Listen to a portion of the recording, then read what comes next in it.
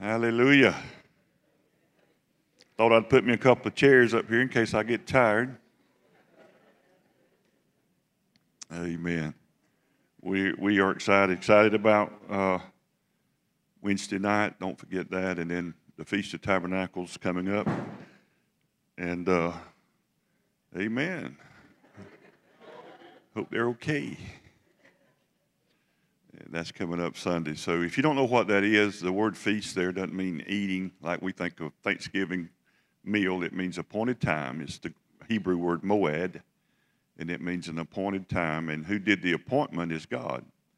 And we're just simply agreeing with it. And if you don't know what that's about, you will. If you'll come Sunday, we'll show you everything that Jesus did in his first coming, as we would say, his incarnation, him coming to earth. Of course, Christ has always been. He was known and is known as the Word. And but he did everything in congruence with those feasts, those appointed times. And even his birth, of course, his crucifixion, that was accomplished on Passover. That was one of the appointed times. And it is, of course, no coincidence that Jesus was crucified as the Passover lamb exactly at 3 o'clock in the afternoon on the feast of Passover. And as Paul said, he was our Passover. He said, our Passover lamb has been sacrificed for us. But today, I want to talk to you about the glorious gospel. And how many knows the gospel really is glorious? If it's the true gospel. Paul used that word in a letter to Timothy, and he actually referred to that and as the glorious gospel. Paul called it the glorious gospel. And then in Galatians, Paul wrote to the church at Galatia, and he, in chapter 1 and verse 6, he talked about that they had been turning away from the true gospel to a different gospel. He called it a different gospel. And he said, but it's really not a gospel at all. And you would think that he's talking about some kind of demonic cult type thing. And all that they were doing was they were coming back and they were mixing law in with the message of grace. That's how you fall from grace. In the world, people say, well, this guy or this lady, this person fell from grace. And it'll be because they've committed some sin, committed adultery, stole something or whatever, and they said they've fallen from grace. That's not what the Bible teaches falling from grace is. Paul said you have fallen from grace once you seek to be justified by the law. The word justified means to be made right. Right with who? Right with God. And so that's how you fall from grace. And so Paul said there was a different gospel being preached. And he said real strongly, he said, if anybody comes, he said, I don't care if they're an angel from heaven, and preaches any other gospel than the gospel that was delivered to you, which he called the gospel of grace, the grace of Christ. He said, let them be accursed. And you would think that would be strong enough, but then the very next statement, the next verse, he said, and I say again to you. And he repeated it. He said, if anybody comes preaching anything different than that was delivered to you by me, he said, you let them be accursed. Because he said that different gospel is not the true gospel. Well, most of us in this room, if you were raised in church, and I don't mean this derogatory, and even when I first began preaching some 30 plus years ago, I preached things that I no longer believe today. There was that mixture of law and grace. And of course, Jesus, when he came, he was very clear that you cannot mix the old wine or the new wine with the old wine. He said that they won't mix. And what he was talking about was the law. And the law was never given because God thought men could keep it. Are you with me? But the law was simply to point us to our need for a Savior, who is Jesus Christ. And so today you may wonder why I got the chairs, but this chair here, just as a point of reference, this is God. See how nice God looks? And this is you and me. This is us. And so what happens I just want to draw a contrast to the different gospel. I'm not going to spend a whole lot of time on the first one, but I want to spend a little bit of time on the true gospel. But what we realize is in the first model, if you want to call it that, the gospel that most of us grew up under was more of I will call it a legalistic, moralistic gospel. And where God is not really seen as a father as much as he is seen as a judge. And that what sin is a violation of God's laws, of God's rules. And therefore sin must be punished because God is holy, he's righteous, he's just. And therefore when you sin, then you have to be punished for that sin. And that's kind of the view of what I was raised under. And then, but the true gospel is not so much, it's not God as a judge in a courtroom. I would say that metaphor would be better exemplified by a hospital. And where sin is a disease that kills everybody, and there's no cure for it. And so we need something. It's far more diabolical than just breaking a rule. It's something that corrupts, and so it's like a disease. You can't punish a disease out of somebody. You can't spank the flu out of a child. You can't incarcerate somebody in prison until their cancer goes away. It don't work like that. And so what we need is not a punishing judge, but we need a great physician. And his name's Jesus Christ. Amen? And that's the more realistic and true model. Now, how I was raised is, of course, God is holy, God is just, God is righteous. And so God creates Adam and Eve. He puts them in the garden. And, and then horror happens. They sin. And by sinning, they become sinners. They sin against God. They break the rule of eating from the tree of the knowledge of good and evil. And in that moment, they experience death. And that death has been translated to all of humanity. And therefore, since God is holy and just and can't look upon sin, this is what I was taught, then of course God turns away from that. He can't look at that, can't behold that. And so what God does is he drives man out of the garden. God's angry because they've sinned. They've blown it. They don't get to live in paradise any longer. So God kicks them out. And now they have to go out by the sweat of their brow and make a living. And it's just not, the good life that they could have had if they'd have just, done the right thing.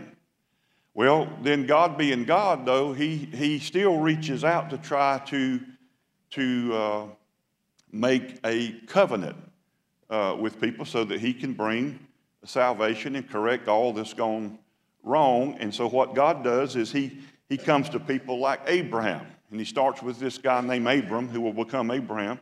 And God encounters him, and God wants to raise up a seed from him from which the Messiah will eventually come. And so God presents this covenant, this promise to him. And what does Abraham does? He gets scared. He goes down into Egypt. Don't trust God for his provision. He goes to Egypt, basically pimps out his wife, lets the Pharaoh take her into his harem, and just he blows it. And of course, then God had promised him a child from his own loins. But what he does is he sleeps with his wife's maid. Hello, somebody. How many knows that that's a sin?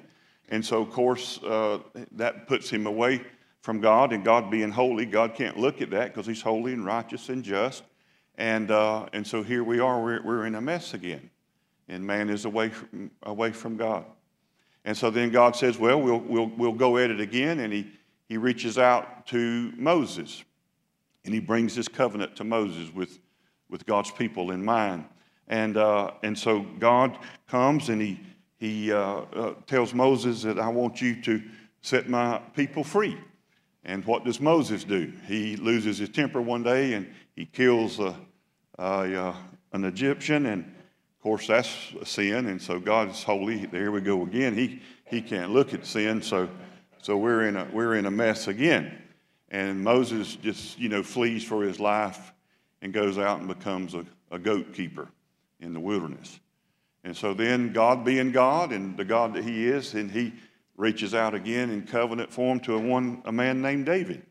And David's going to be the king of Israel, from which the Messiah would sit on the throne of David. And that God's going to, through his seed, bring the Messiah and bring salvation. And but David, he's got a problem. He likes to watch women in the hot tub. And so then he sins for that woman and commits adultery with her, and then he kills her husband to cover up his sin. And of course, that's a real bad sin there, right? So God can't look at that. So God has to turn away from that. And now we're in a mess again. And all the time God would turn to his people, but they would always turn away from him. And so then what happens is God says that I'm going to have to do this myself. And so what God does is God comes and he sends his own son, Jesus Christ, to be the sacrificial lamb for us. And that he's going to take on all the sin of the world, and God's going to punish him instead of punishing us. And he's going to pour all his wrath out on him, and that's what I was told. But then we kind of run into a problem with this, because now, his son becomes sin. And of course, God can't look at sin, and now his son's become sin, and so what God has to do is, they told me God turned his back on his own son. And when he was dying on the cross, and God can't look at sin, and God forsook his own son while he was dying. But of course, Jesus never sinned, so God did, the right thing, and he raised him from the dead. And, once he raised him from the dead, then he could look at him again. And now, God's looking at Jesus, and Jesus is looking at God, and everything is good. And if you put your faith in this Jesus, and you believe that he bore all the wrath and the fiery punishment from God, and you put your faith in him, then you can be spared that punishment, because Jesus, of course, took yours. But now, if you don't take on, believe that, and take on that, trust in Jesus, then, of course, then you're on your own, and you will bear the punishment. And the punishment will be a long time. It's going to be eternal. And God's never going to, stop punishing you. It's what a lot of folks we rate, you're going to go to hell. And God's going to be this sadistic, tormenting person, and he's just going to torment you forever because you rejected his son, and that really ticks him off. So he's going to pour out his anger and wrath on you forever, and you're never going to get a break. And he's just going to do that forever with no redemptive purpose in mind other than to imprison you in a torture chamber. And so, but if you put your faith in the Lord, then you can be turned face to face with God, and now you're a Christian, and everything's okay until you sin. But when you sin, then God can't look at sin, so he turns away from you. And so now you've sinned, and God can't look at you, and you're in a mess again, and now you got to do something to get right with God. You're not right with God now, and that's why God don't hear your prayers, and why you're going through a tough time, because you got to do something to get yourself back right with God. And God's pouting over here, and he won't ever talk to you again until you make the next move. And so now you're a Christian and all, but not really. But you got to do something to get your relationship back. So you confess your sins one by one. Better not forget one now. And you repent of all of them, and you confess them. And you got to keep a clean slate. You got to swab the deck of the ship every day to make sure it's clean, or God won't hear your prayers or help you.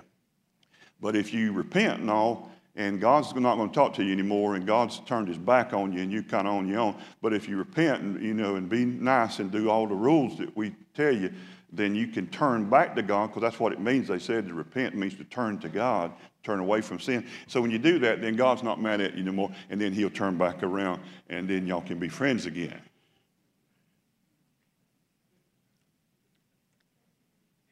Who wouldn't want that gospel?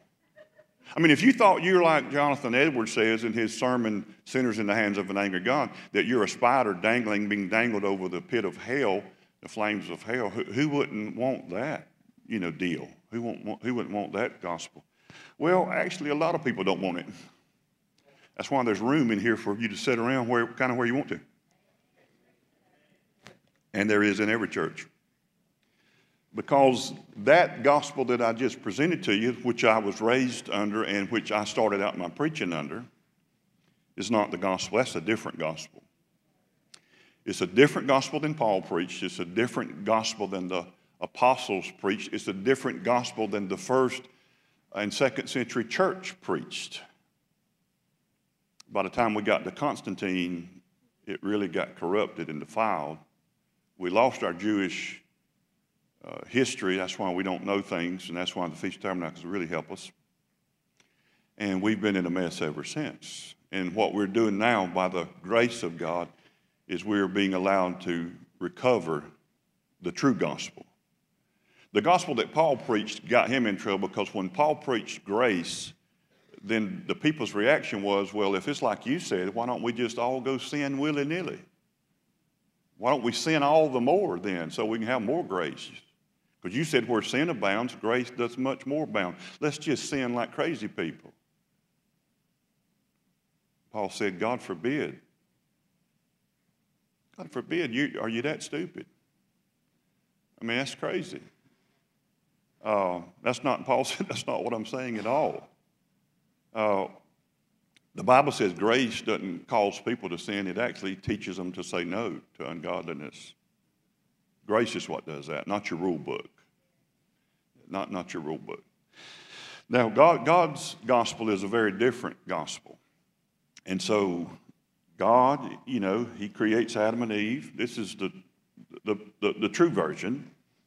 And God puts them in the garden. And he's face to face with them because he's face to face with Father, Son, and Spirit. And he comes and he shares that relationship, that communal relationship with his creation, and God walks with them. And I told you, when you see in the garden, I hope now instead of seeing 3 people, God walking with Adam and Eve, I hope you see 5. You see Father, Son, and Spirit, because God is 3, yet to describe God anything other than one is a disservice and doesn't do justice to who the Bible says that he is. And if that sounds strange to you, it shouldn't. All through the Bible in Genesis, God said, let us make man in our image. God has always been and always will be a triune God. And the Father doesn't become the Son doesn't become the Father, the Spirit doesn't become the Son, and the Spirit doesn't become the Father, yet they are all one. And yet they're God. Right? And so God shares that relationship, and God lets man be a part of that, and man is included in that. And once creation exists, then as I told you last Sunday, from that point forward, God refuses to be God without your involvement. And that's why I told you if God's going to do a miracle, like turning water into wine, somebody's got to fetch the water. And God's going to include you in that miracle. Because to exclude you would say that you're not in it. That's why God doesn't do stuff on his own. There's the gift of working of miracles. We work and we get to participate.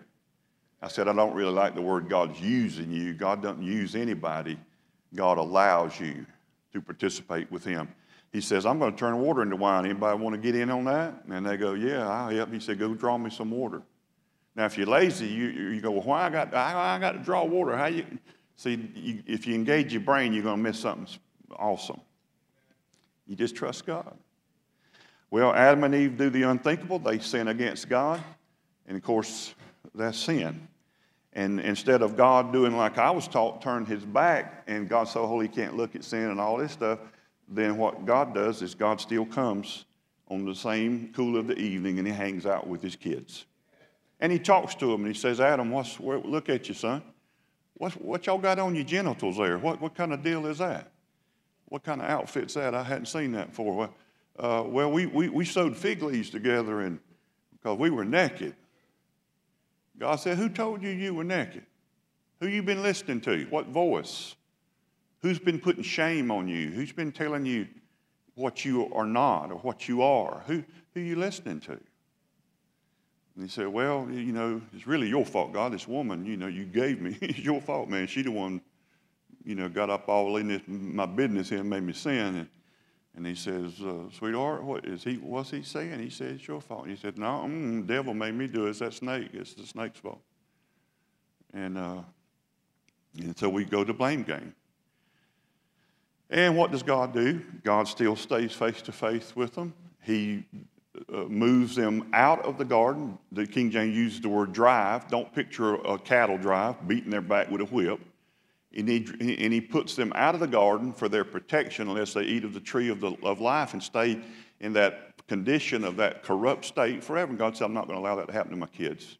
Love them too much. And he placed angels there, cherubims, to keep the way back to the tree of life. And God did all that redemptively for them. Well, then what happens now is man goes out into the earth, and so God goes with them.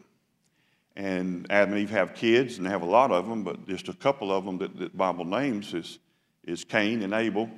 And so God sees Cain real angry and upset, and he comes to him and says, why is your countenance falling? Why are you so angry? And he said, well, God said, if you do the right sacrifice, because it was a typology of the coming Messiah that would save all this and fix all this. And he was mad with God because God didn't have respect for his, tomato plants and his cucumbers that he grew, And his brother brought an actual animal, which, obviously his daddy, Adam, had taught him this is what's coming. And he got mad, and God said, listen, now sin, and he personified sin.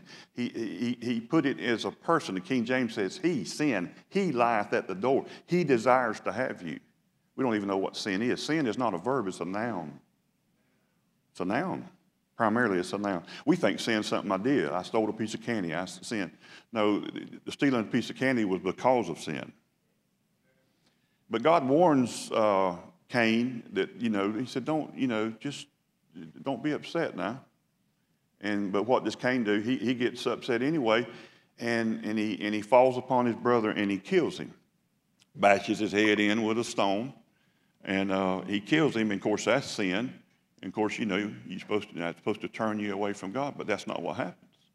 And so he's killed his brother. God sits there and talks to him. Says, where's your brother? He said, I don't know where he's at.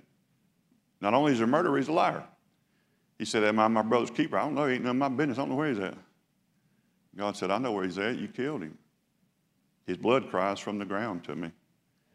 And what does God do? God doesn't, you think God, the God I was taught, God should have just wiped him out right there. But God doesn't.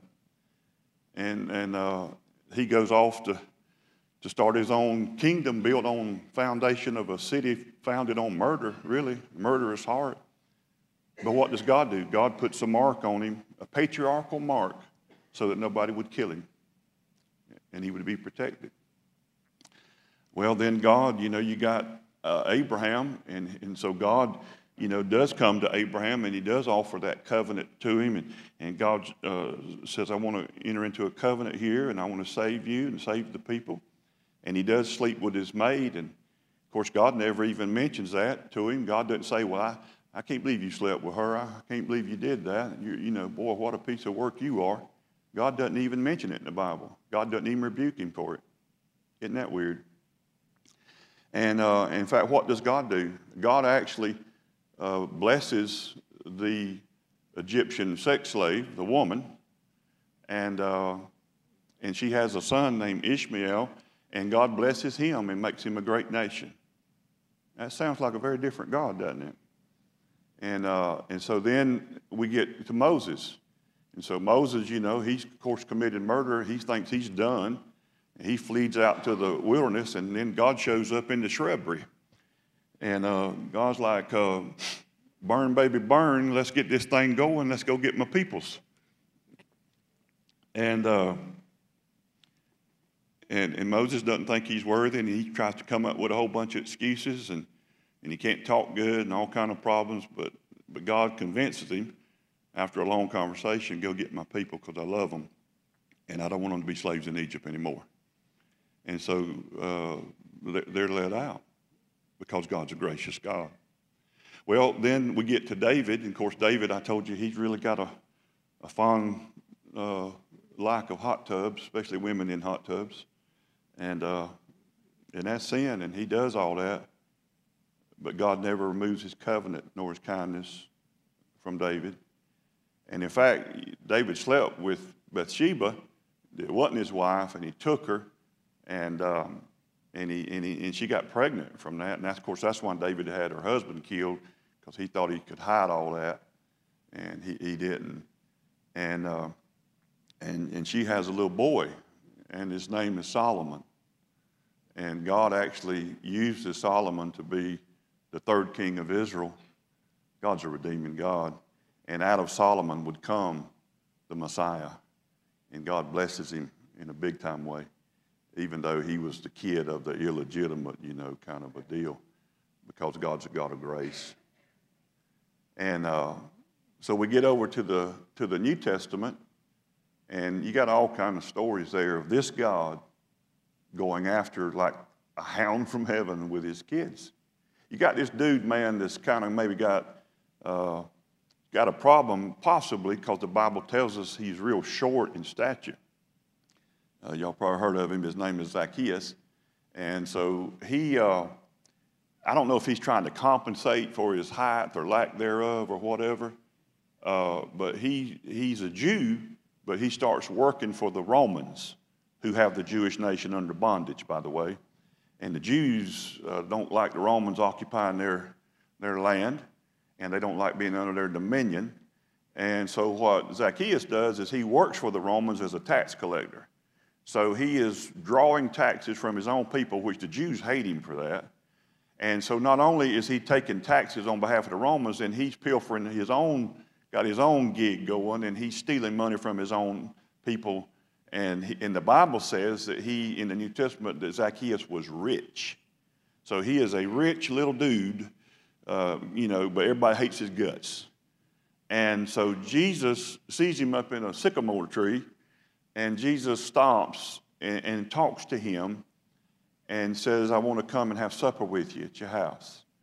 And that freaked everybody out. See, because, where do we get this that God, has to turn from sin, and God's so holy that he can't look at sinners? I mean, where do we get that from? Well, we get it from a couple of places, and one of them is the prophet Habakkuk. And Habakkuk actually makes a statement in chapter 1, and he's talking to God. Now, he's making a statement of what he believes.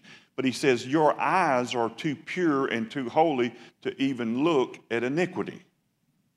And that's it all in one verse. And so people, they'll say that, they'll half quote that verse and try to be their proof text that God can't look at sin, which is stupid. Because if they would read the rest of the verse, it's the rest of the verse, by the way, and it says, so why do you?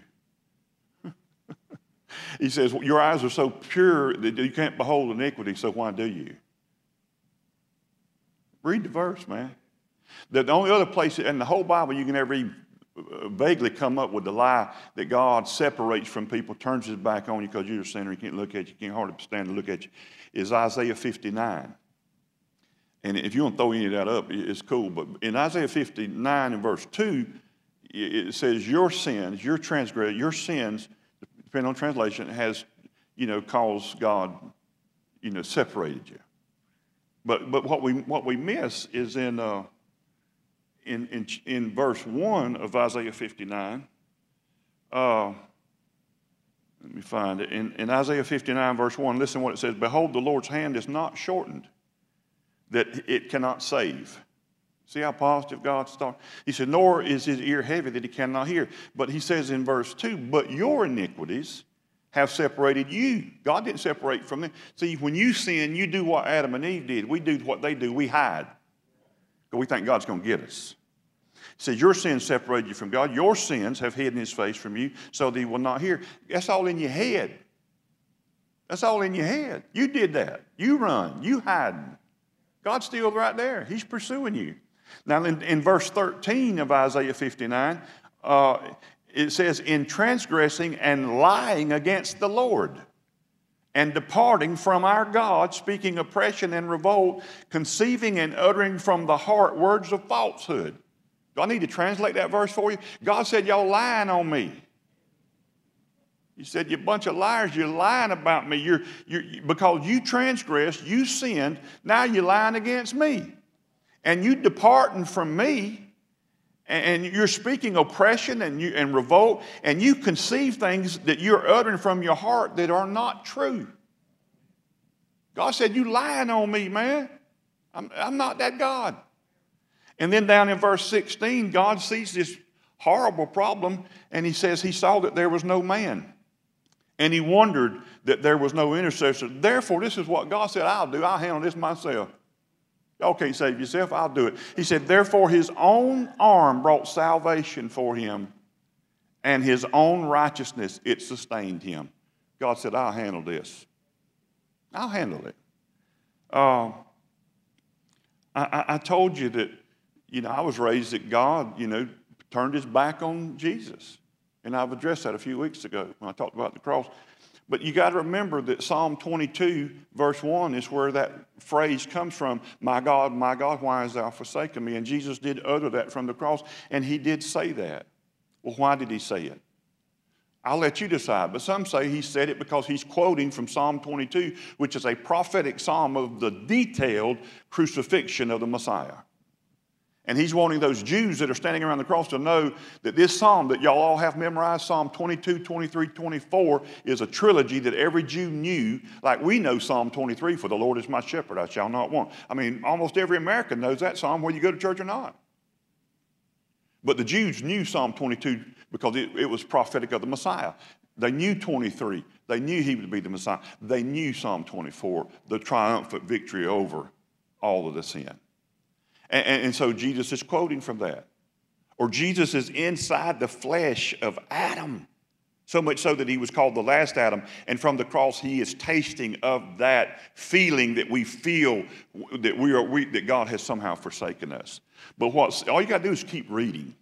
That 22nd Psalm is so detailed. It says they pierced his hands, they divided his garment, it's all his joints right aside. It's very detailed. And in verse 24, this is what it says.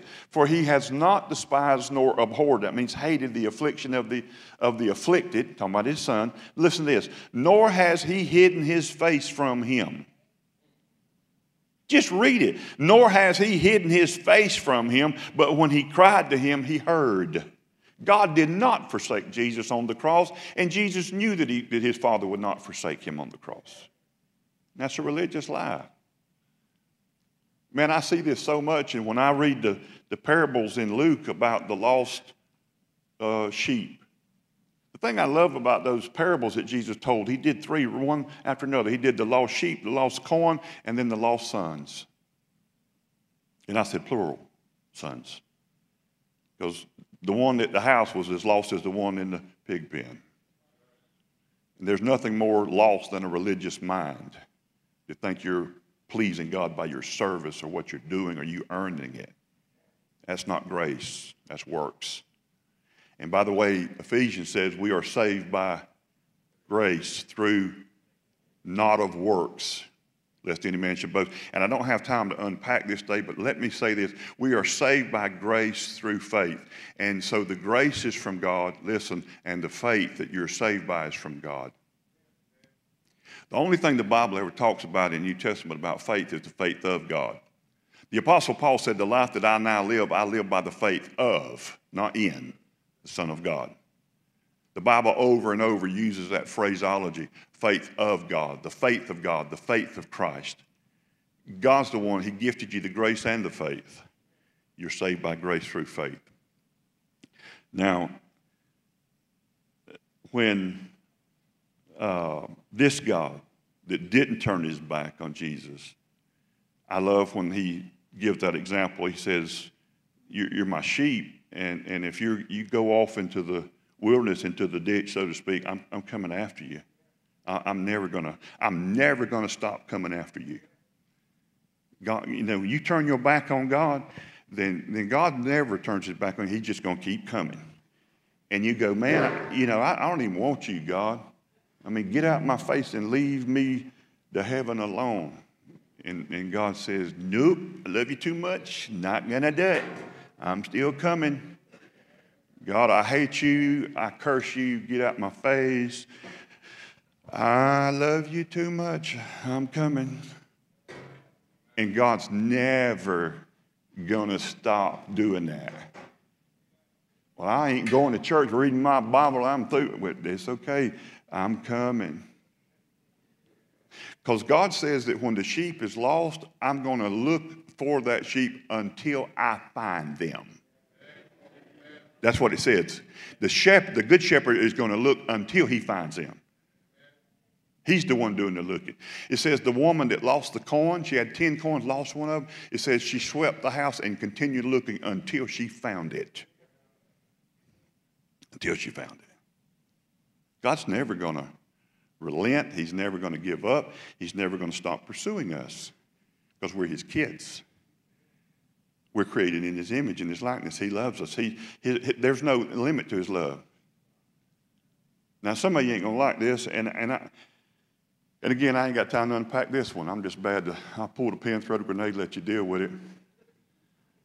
But there was a bunch of people that died that never heard the gospel. Now, the world says, now you better get this thing right, because, once you dead, now you dead, Fred, and that's it. And now once you're dead, then God's through with you. Then you had your chance. Hell will be your portion. But that's not really what the picture it shows in the Bible. So what Jesus did, you don't like that, but it's in the book, and we can go chapter verse if you need to. But it says that Jesus went and preached to those people. So death didn't stop him. Some of y'all think death is stronger than anything, and it ain't stronger than God's love. Well, what do you say? Don't try to pigeonhole me. You don't know what I believe, so just sit there. I believe in a good God. I believe in a God that ain't going to never stop. You laying like that. What did Jesus do? He went to those in bondage, in prison, in Hades. When the Bible uses the word H-E-L-L, you picture a pointed-toed, pitchfork-toting devil in tights with horns shoveling coal in a place. Won't you just get you a concordance and read what the word hell means? It is the Greek word, it means the grave. I mean, the Hebrew word and the Greek. The very few times does it mean Gehenna, fire. It means the place of death. When the Old Testament said hell hath enlarged itself to receive those going in, it don't mean down there in where they're burning. It just means the grave. The grave. But once King Jimmy got a hold of the Bible and translated it for us, man, they really shoved that agenda they had about a place of torment where this sadistic God's going to pay you back. But all I know is the Bible said Jesus went down into the pit and he preached to those that were dead. And 1 Peter says it. I thought I might need to whoop this out, so I'm going to go ahead and do it. This is what it says, 1 Peter 3:19. 1 Peter 3:19. By whom also he went and preached to the spirits in prison. Jesus did that. So it wasn't like you did, too bad, you missed a party. 1 Peter 4:6 says, for this reason the gospel was preached also to those who are dead. Is it okay to read out of the Bible?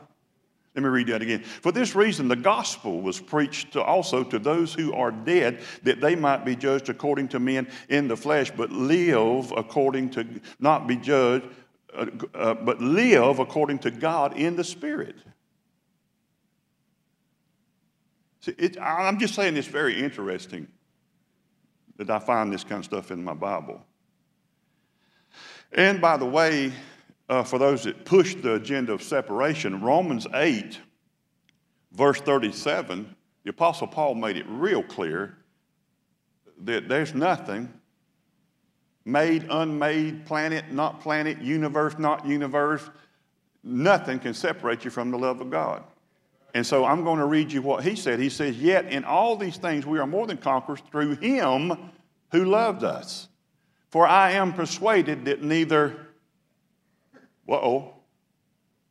he done throwed out the D word. He done said death ain't going to stop God. Death nor life will stop God's pursuit, his love. Nor angels, nor principalities, nor powers, nor things present, nor things to come, nor height, nor depth, nor any other created thing shall be able to separate us from the love of God which is in Christ Jesus our Lord. That's what the Bible says. Now you tell me on that list what's left off. You tell me what's left off of that list that has the ability to cut you off and separate you. These are just interesting things to think about a loving God who will never stop pursuing us. That's why Paul said, I pray that all of Israel be saved. Not some of it. Jesus says, not more than any should perish. All should come to repentance. Jesus said, if I'm lifted up, I'll draw all men to me. Not some, not a few, not a remnant. I'll draw all of them to me. The Bible says every knee shall bow and every tongue shall confess that he is the Lord. What do you think? God's got soldiers there shoving people down and making them bow down and say that? You don't even know him then. But every knee is going to bow. Every tongue. You are the Lord. God is far better than we ever been told. And he has a more beautiful plan than you ever dreamed or imagined. God said, the prophet said, if I was to tell you what I was up to, though your ears heard it, you would not believe it. So Zacchaeus, thought I forgot. Zacchaeus, he was so excited, man. Jesus come eat with him. All the Jews hated him. Jesus is a Jew. He didn't hate him. He comes in there and hangs out with the dude. I think we forget about something about Jesus. You know, people say, God's so holy, can't look at sin. Could you help me with this? My theology might be a little weak, but I do believe that Jesus is God. I believe that they said, Jesus, show us the Father. He said, you're looking at him. When you've seen me, you've seen Papa. Is that right? The Bible calls Jesus Emmanuel, which means what? God with us. So Jesus is God. Well, Jesus in the Bible, he hung out with sinners. He touched them. He ate with them. He fellowshiped with them. He didn't sin, but he hung out with them. Apparently, he can look at sin. And he hung out with this dude, Zacchaeus. And Zacchaeus, man, he was so blown away by the kindness of the Lord. He said, listen here, man. You know what? I'm gonna pay back everything I stole with interest. And what's left over, I'm going to give half of that away to the poor. I can't believe how kind you are to me. Jesus said, today, Zacchaeus, salvation has come into your home. Now you see, they bring this woman, she's caught in adultery. And of course, that's a real bad thing there, man, Be sleeping around. And what, do they bring him and throw her at John 8 and Jesus' feet? They're going to see if he's going to break Moses' law, the rules that God gave Moses. And so they throw her at the feet, and Jesus don't turn away from her. Jesus don't say, go ahead and stone her like the Bible says. Jesus just gets right to her, and he just starts writing on the ground, and he doesn't condemn her. And he actually says, you know, after a while, let you people that ain't got no sin, y'all throw your first rock. And they didn't nobody throw no rocks. They all did drop their rocks, the Bible said, and they went to the house. And Jesus looks around, and there's nobody left. And he says, woman, where are you condemners? And she looks up to her surprise. And I just want to pause and say, you know, it takes two to tango. Where to heaven is the man that was with her in the bed? Where he at? Why didn't he get brought? Because it was a setup. It was a planned setup to try to, it was really after Jesus. They was after Jesus more than they was the woman. Jesus didn't use the law to condemn her. He doesn't condone sin. He doesn't want you to sin. Sin hurts people. Hurts the one that does it. Hurts people that don't even do it. Sin, the wages of sin is death. It brings death to everything. Don't mess with it. Don't do it. I mean, write me down for saying it's not a good thing to sin. But your sin is not greater than God's grace. And so Jesus said, woman, where are you condemned? She said, I don't have any. He said, neither do I condemn you. Go and sin no more. And it wasn't like a rule, go and sin no more. He was saying, I don't condemn you. What I do is I give you the gift of grace, and I give you the gift in advance of no condemnation. I am not here to condemn you. John 3:17, for God did not send his Son into the world to condemn the world, but that through his Son, that the world would be saved. The world would be saved. That's what he sent him for. And so he doesn't condemn her. He said, now take the power of the grace and use that, no condemnation. There is therefore no condemnation to those that are in Christ. There's no condemnation from me to you, girl. You are totally forgiven. You've always been forgiven. Don't do that. Don't live your life like that.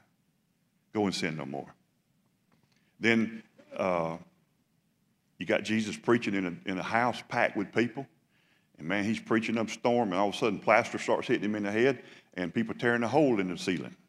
You got to quit preaching when they start doing that. And this ain't a little hole. It's a hole big enough that a stretcher could be lowered by 4 men with ropes. And they lower a paralyzed dude in there. And these brothers, they brought that dude that's paralyzed, obviously, to be healed of his condition. And they'd heard Jesus is a healer, so that's why they brought him. And they just need to get this man healed. They love him. Obviously, they were going through a lot of trouble. They couldn't even get inside, so they had to climb on the roof. And the only way they could get this brother Jesus, they tore a hole in the roof.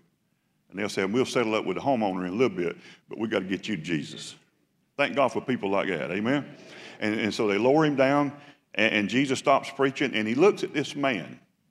Now, this man's laying on a stretcher. He ain't saying boo, bye, nothing. He ain't praying no prayer. He ain't doing the Hail Mary. He ain't doing none of it. No religion here. He's just laying there, paralyzed. Jesus says, man, your sins are forgiven you. Two pronouns. The word sin there is not a verb, it's a noun. He said, your sin, take care of. I didn't think you could get forgiven until you asked. Apparently that ain't true. Because this man didn't say nothing, and Jesus pronounced and said, you already forgiven. I thought he come to get healed. Now the Bible said when the people, all the religious people, Pharisees and all, when they heard it, it said they were incensed. They were angry. Who can forgive sin but God only? It ain't what God can do, it's what God has done, and that's what they didn't know. God wasn't about to, God already did. A lot of the church thinks forgiveness is something God can offer you. Forgiveness is something God's already given you. God's forgiveness precedes your repentance. Repent means to think radically different. Greek word metanoia. And so Jesus says, your sins are forgiven. And they run their mouth, who forgives it? And Jesus, knowing their heart, he said, which is easier for me to say, man, your sins are forgiven, or say, take up your bed and walk? He said, but so that you'll know that the Son of Man hath power on earth to forgive sins, I say unto you, take up your bed and walk. And the man got up. It takes power to do that.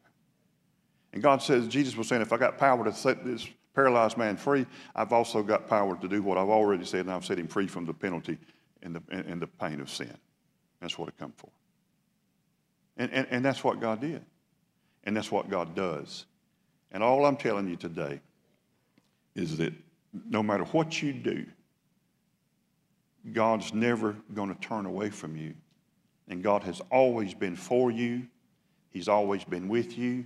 And all those times. See, I want to tell you about a little boy, and his name's Dale Young. He got saved, what we call, I awoke to the reality of Christ in me when I was 12 years old.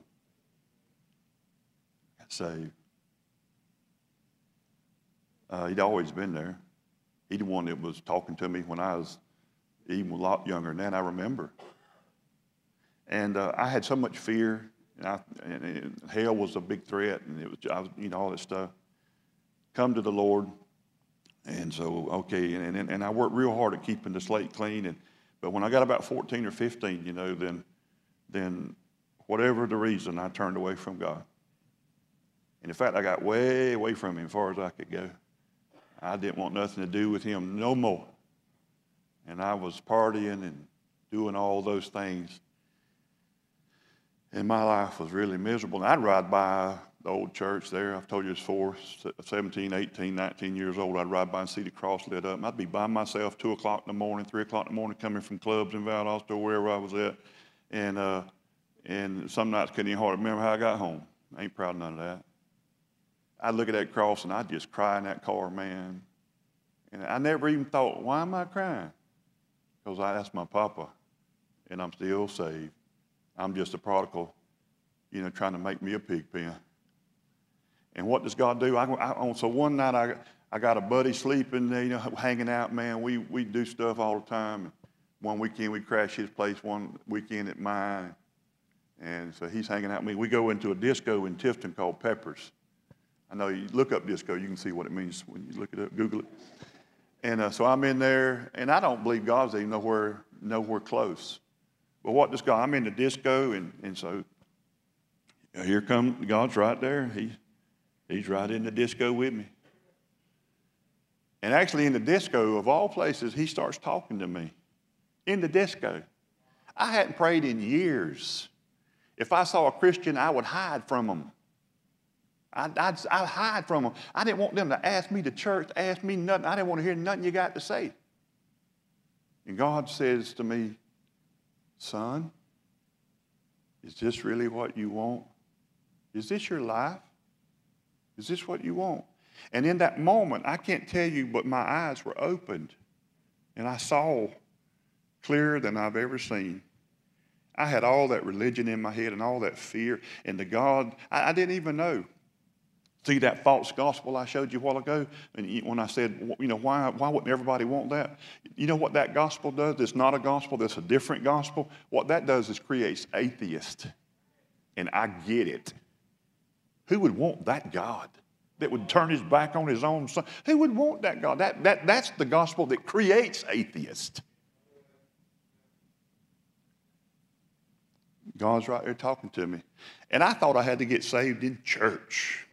And as far as I was concerned, I was lost as a goose. I was not saved anymore. All that was lies. God was with me the whole time. And so what God, I told God, I said, God, if you'll just let me live. You see how I thought he was? I said, if you'll let me live in the morning, I'll be in church. And so my buddy Kevin went home with me. We got home 3 or 4 o'clock in the morning, whatever it was. Back in those days, my mom and daddy, they was partying out. We didn't ever know who was coming in and when they was coming or what shape they'd be in there when they got home. And so the next morning, I got up and I went to the church, to the Adel Church of God. And there was a man named Charles Blair preaching, and I sat on the edge of the pew. And I was lost in my mind as I could be, and I waited for the altar call to be given. And when it was given, I didn't wait for 3 car wreck stories and to play Just As I Am without one plea 10 times. I took off to the altar, draped over the altar, and I begged God, so wrong, to take me back. Of course, he's there the whole time. And again, my heart was awakened to his love. And I had got up that morning and left Kevin there, my drinking buddy. We always went out on Sunday afternoons, bought bootleg beer, whatever, and we knew what to do, where to get it, and how to get it, and did that. And so he woke up to my absence in the bedroom. I was gone. My daddy asked him, he said, where the hell Dale at? And he said, I don't know, Miss Young. I promise he came home with me last night. And he said, are you sure he came home with you? And he said, I'm telling you, Miss Young, he came home with us. And they was eating lunch. Apparently they wasn't worried about me too bad. And I came back, and I remember when I walked in my house, and my family was all eating, and Kevin was sitting there eating, and they all looked at me, and my dad said, where the hell you been? And I said, I've been to church. That shut them up right there, boy. I said, I've been to church. You know what I told him? I said, I got saved this morning. But I really didn't, because I've been saved. But I didn't know it. My theology was all screwed up. I just knew God loved me, and God wanted me. And I remember Kevin, like, he stopped the fork mid-mouth, you know, when I said I got saved. But he knew that was going to mess up the bootleg beer buying that day. And he put the fork down, finished up. And and I was 19 then. I'm 63. I've seen him one time since then, in all those years, one time. I don't guess he was my friend. We was more like partners in crime. My life forever changed. But the God I got introduced to was not the God that I now today know. And he has been so kind and patient with me. And it takes time to work all that old religious mess out of you. And if you'll just give God time, he'll deliver you of all your religion. And you'll come to a place, and I'm still growing. I hadn't arrived at some big pinnacle of the temple here. But I am so thankful that the Lord loves me.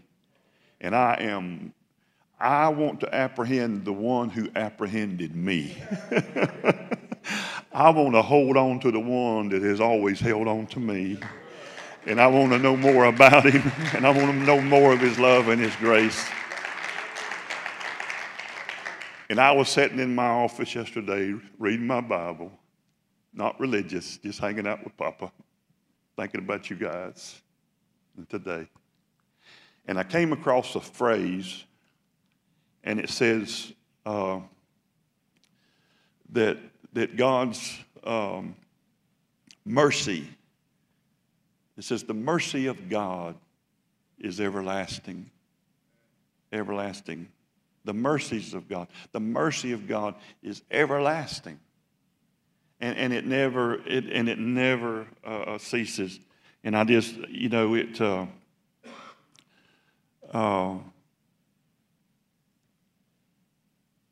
like one place, and I just put myself a little note. Psalm 136:1. Oh, give thanks to the Lord, for he is good, for his mercy endures. How long?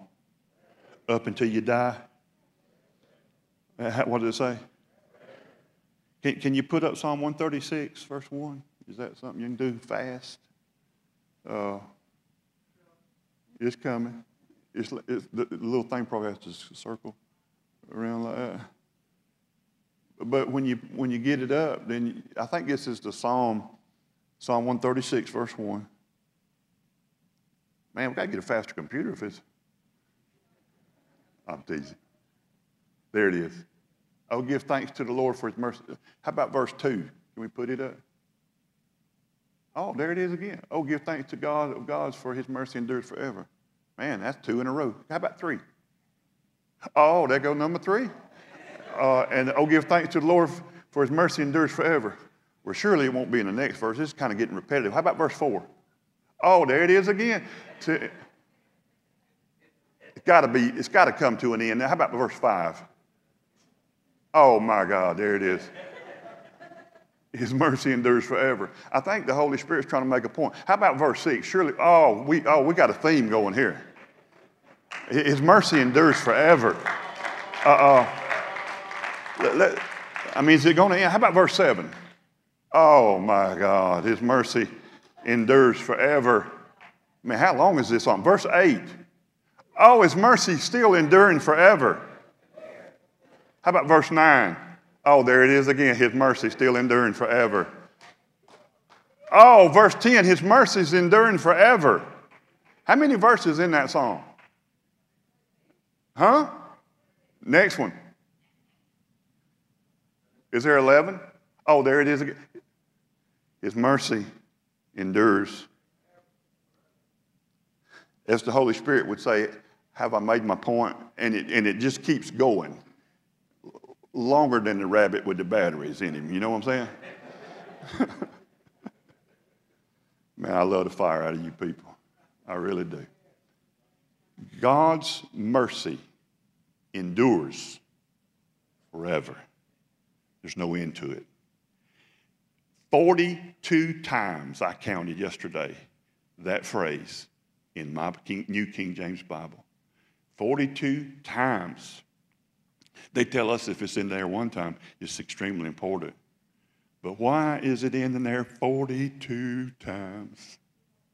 Because God wants you to know my mercy never is extinguished. My mercy endures forever. I read another one that said his loving kindness is everlasting. It never stops. It never wanes. It never diminishes. God never removes his kindness from you. That's the God that I want to introduce you to. That's the God that I want this world to know. I want them to know that God who, no matter what you do, one last time with the chair. Boy, my arms are getting built up here. He will never stop pursuing you. He's going to pursue you. I hate you, God. You didn't do what I told you to do. It's okay. Me and you'll work it out. The other day, somebody I love with all my heart, he said, where is God in the middle of all of this? I said, son, he's right where he's always been, right in the middle of it with you. He's always been there. He's always been there. Even when you turn and run, then God says, I'm right there. You're my kid. Who gives up on their kids? No, God doesn't.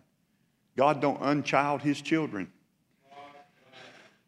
Never gives up. That's the God that I want to introduce you to.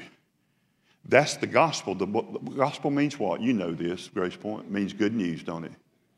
Paul said, don't get swayed by a different gospel that's not a gospel at all. That's not good news, Paul said. It's not even good news. The gospel that he said, I preach to you, the gospel of Christ, the gospel of grace, that's the true gospel. Amen. And that gospel is glorious. Amen. Come on, stand with me. God bless you.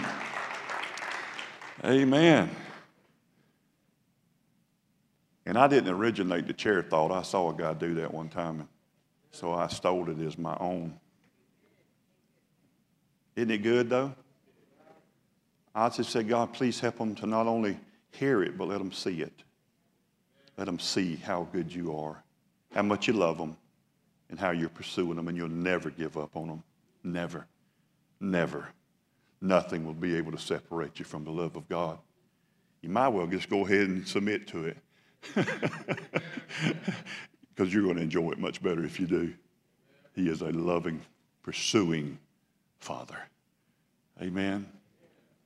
So I pray today that your heart's awakened to Christ in you, which is the hope of glory. Amen. I'm going to dismiss the church. I want to pray before I go. But if you want to talk to me, if I had the honor to meet you, to pray with you, it'd be my honor to do that today. I've got some really good elders that'll help me pray. If y'all just, mass rush me or something, they'll come help me pray. I do appreciate you today. So Heavenly Father, we thank you for loving us. Thank you for sending salvation to us and being our salvation. Thank you for being our grace, being our peace, being our love and our joy and our righteousness. Thank you for that, Father. And I thank you for never giving up on your creation. And I thank you for pursuing us all the way to the end of the ages. Father, your mercy is everlasting. It never goes away. I pray they know that today, and they walk in that confidence thereof of that. They trust you to take care of those family members that they're concerned about, it seems to be so far from you. They're not far from you at all, Father. You're with them. You're awakening their heart. You're bringing them to a place of Christ in them, the hope of glory. And let us have peace in that confidence that you will never stop loving, never stop pursuing whoever that's on our heart today.